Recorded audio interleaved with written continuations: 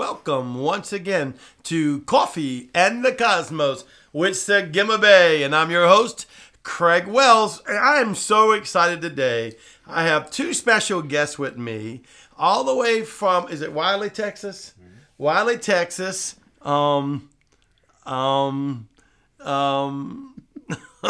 He's not Clarissa. Are we meditating? He's not Clarissa. It's Kevin Couch.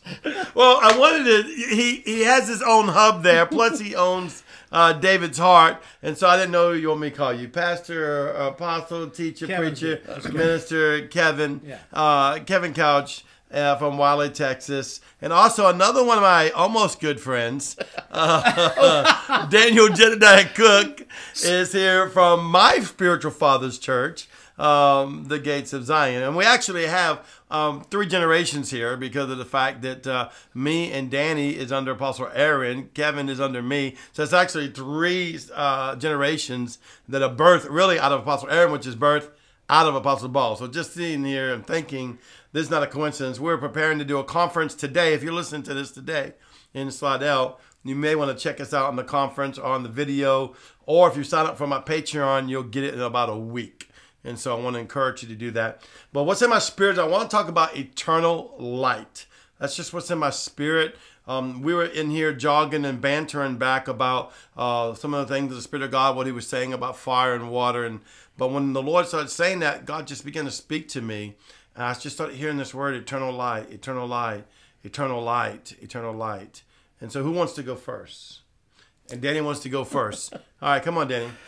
Well, when you say eternal light, you know, there's a couple of words that come up. One of them being olam. And then, of course, the Hebrew word, if you're looking at the light itself specifically, it's or. And so both of those really speak of Yahweh and his light. But when you talk about eternal light, it also begins in the Hebrew. It leads me to another place called Ein Sof. And Ein Sof is the pure light of Yahweh himself. And so it's almost this place of his unreachable light, if you think about it that way. Now, in him, as us being in him and him being in us, that we are a part of that. We have been made into that light. We have been made into that image. That is what's inside of us. And the only thing that's really stopping us, or if you will, veiling it off, is our skin. Literally. You know what I'm saying? It's, you know, and you may say, well, what do you mean by that? Am I gonna rip off my skin and let the light being inside of me go on? Well, didn't it talk about in Hebrews where that we have boldness to enter into the Holy of Holies? We have that boldness to enter into that place of the Ein Sof, that pure light of Yahweh inside of the veiled off area of the Holy of Holies, through a new and living way, through Christ, and that is to say, his flesh. And I remember the last time that I really thought about this. I hadn't thought about this in a while. But the last time I really thought about this, I remember Yahweh speaking to me and say, well, if Yeshua had to give his life, and if you will, rent the veil of his flesh so that he could be a glorified body. Remember, when Yeshua went up into the clouds, right, he was in a glorified body. When he was showing himself to the disciples, he was in a glorified body. And it was that eternal light that was shining out of him. So if that's the case, then we too have that place of really shedding off that skin, if you will, by shedding off our flesh, shedding off those parts of us that we need to get rid of. If you will, you know, I've always spent a lot of time with me lately about the fire, and the fire of Yahweh. And so what I've been beginning to see is this place of the flesh being burnt off, so that the pure light of God can really just exude. You know, you can take a candle and you can put a bushel over it, and you may hide the light from a whole lot of other people being able to see it, because the bushel is going to hide that light. But inside of that bushel, you can't hide that light. But when you get a group of candles together, when you get a group of people where we stand together as his light, a city sitting upon a hill cannot be hidden. It's going to be seen by everyone. And so Yahweh's eternal light. Come on, let's talk about the New Jerusalem. There's no sun there. Why? Because the Father's light is shining there. And we are reflecting that light in that place. So that's what we talk about. Well, that's what I think about when you say eternal light. Yes, sir. Yes, sir. I'm going to pass it quickly to Kevin. Well, I think what Daniel's saying is fascinating to me because I've always, understood the belief that when even at the moment of conception, there's a burst of light when we're even conceived, which has been proven by science. Right. So this is not something we're just talking about in the spirit. This is real. The other thing is, too, I remember one of the first times that the Holy Spirit came and called upon me to get up from my midnight sleep, he shone light in my eyes.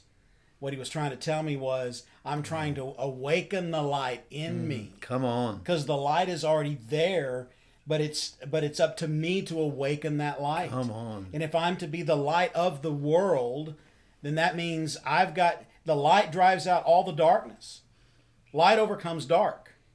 Correct? That's right. Therefore, as an overcomer, I am the light that overcomes the darkess. That's right. And I am the light, and I bring that light into everything that I walk into, any atmosphere or whatever, that we're invited to go to.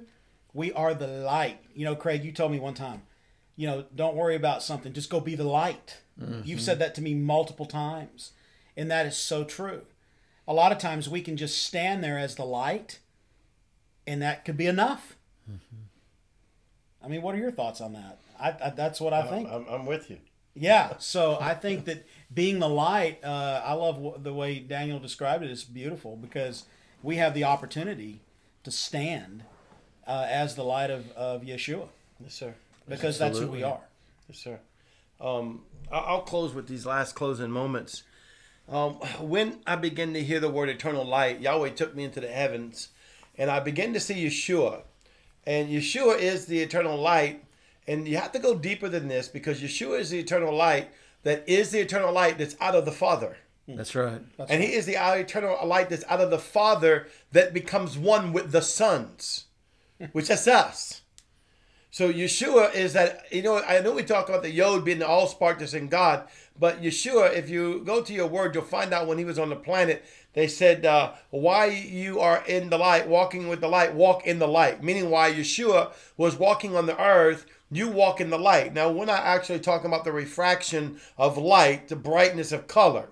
Okay, though it does show up like that, like we talked about New Jerusalem or the light that's in people. But what I'm seeing is it's kind of like a dimensional thing that you have to go on the other side of the door, the other side of the Dalet, and begin to open up into who Yeshua is. Yes. Not the man-made character of Yeshua, of what we think that was the Bible verse or what we think that was passed on in religion, but the very essence of who he was before the foundation of the world began. He was the light of the world. Amen. He was the substance of all things. See, Amen. You have to understand, Yeshua is the substance of all things, which is eternal life. Mm-hmm. It means there's no death in it. There's nothing that will die. There's nothing that will dim. Amen. There's nothing that will fade out. And that comes out of Yahweh. But the placement of this, now get this, the placement of that is in us. That's right. Amen. Eternal life by Yeshua, by Jesus Christ, is in us. So we are the housers. We are those that house the eternal light of the Lord Yeshua the Christ, Yahweh the Most High God. Can you say amen to that? Amen. Well, anyway, I would love being with you the other day,